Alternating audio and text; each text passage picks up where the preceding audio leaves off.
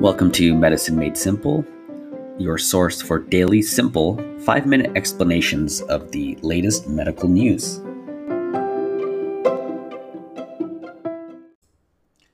So this episode is about medication pricing made simple. So recently there was a Gallup poll I saw that showed that 18 million Americans can't afford their prescribed medications.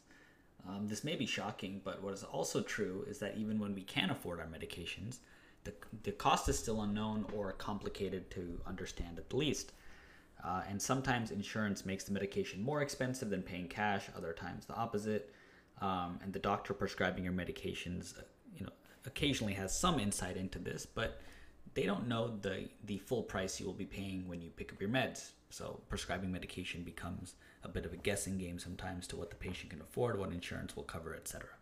So why don't we know the cost of U.S. prescription medication? The explanation is simple. In one way, that the pharmaceutical manufacturers like Pfizer, Amgen, Eli Lilly, etc., all of them for U.S. customers, they just don't want you to know the price of your medication. So there's a published list price that's called, but it's literally meaningless because no one pays that. And based on your insurance or lack thereof, a bunch of other factors like which pharmacy you go to, what brand is given, the same medication can cost $20 or $800. So, and in general, in the U.S. healthcare system, it's in the best interest of PBMs, which are pharmacy benefit managers, and health insurance companies to hide the cost of your treatment. So nobody knows the cost of seeing their doctor except maybe your copay until months later when you get a bill. And then the same can be said for blood tests. So they can be much more expensive based on which lab you have your blood test done. If your doctor's at USC, for example, and you use their lab, it may be many times more expensive than going to, say, LabQuest or something down the street. So, or Quest Diagnostics, right? So even with that, we're basically going to talk about the next thing, which is out of control pricing.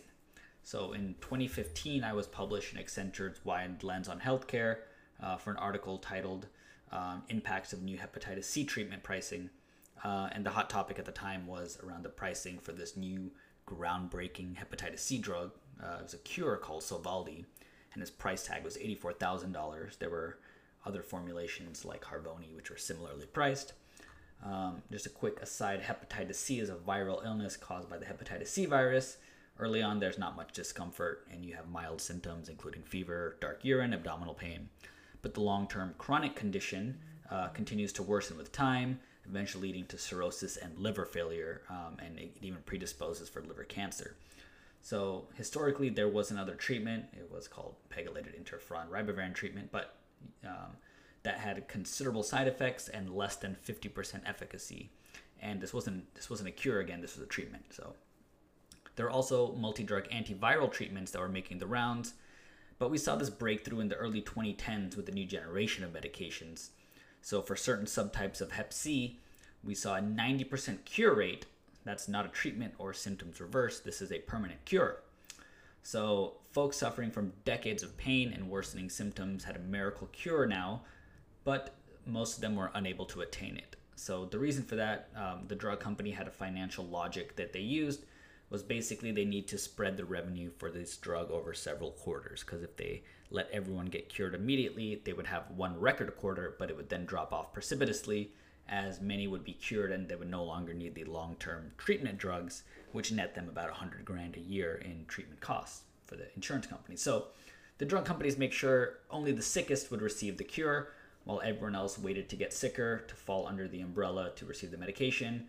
And over time, they relaxed these clinical restrictions to allow more patients to get the medication, to let revenue flow down into less sick patients.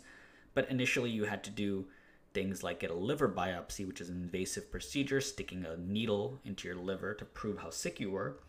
So this was less than ideal for these very sick patients. Then drug coupon sites came out. So these were around already around that time, but GoodRx is probably the most well-known example. It's a website that gives you a prescription coupon. It lets you input your medication dosage and amount and gives you a cash price for your medication. So this doesn't involve insurance at all. But if you're a customer with insurance, health insurance, the cost is still unknown until you visit the pharmacy. But once you give them your insurance information, they will tell you the price, and you can still ask the pharmacist for the quote GoodRx price or the coupon price, and they can quickly look these up and apply it to your medication. And so this can be done at CVS, Walgreens, Costco, Walmart, and it doesn't matter to the individual pharmacist to maximize profit or payment, so they're on kind of the same team as the patient in this transaction. But so make sure you ask for that from the pharmacist. There are competitors to GoodRx like Blink and RxSaver, so I don't want to promote one over the other. There's companies basically doing the same thing, which is giving a known cost to the customer/patient, although they don't explain how they came up with the cost. So what I wanted to share was the newest innovator in the arena. So while GoodRx has been around for over a decade, recently the celebrity entrepreneur Mark Cuban has launched a company called Cost Plus Drugs. So if you Google Cost Plus Drugs and enter your meds on their website, you'll see a really brilliant infographic, I think, that clearly shows their cost to manufacture as one feature, then a 15% markup that they take, and then a pharmacy preparation cost, which was $3 in my case, in my example. So it was a very transparent way of breaking down the medication cost and bringing in kind of a new era of healthcare transparency. And it's interesting, it came from an entrepreneur who's most famous for either his role on Shark Tank or being the vocal owner of the 2011 NBA champion Dallas Mavericks. And please note, I have no affiliation with this company, nor am I being paid to endorse them or promote them. I just like what they're doing on their website. So I do believe that we're seeing a new market force for price transparency that goes around these profit maximizing pharmacy benefit management companies and health insurance companies.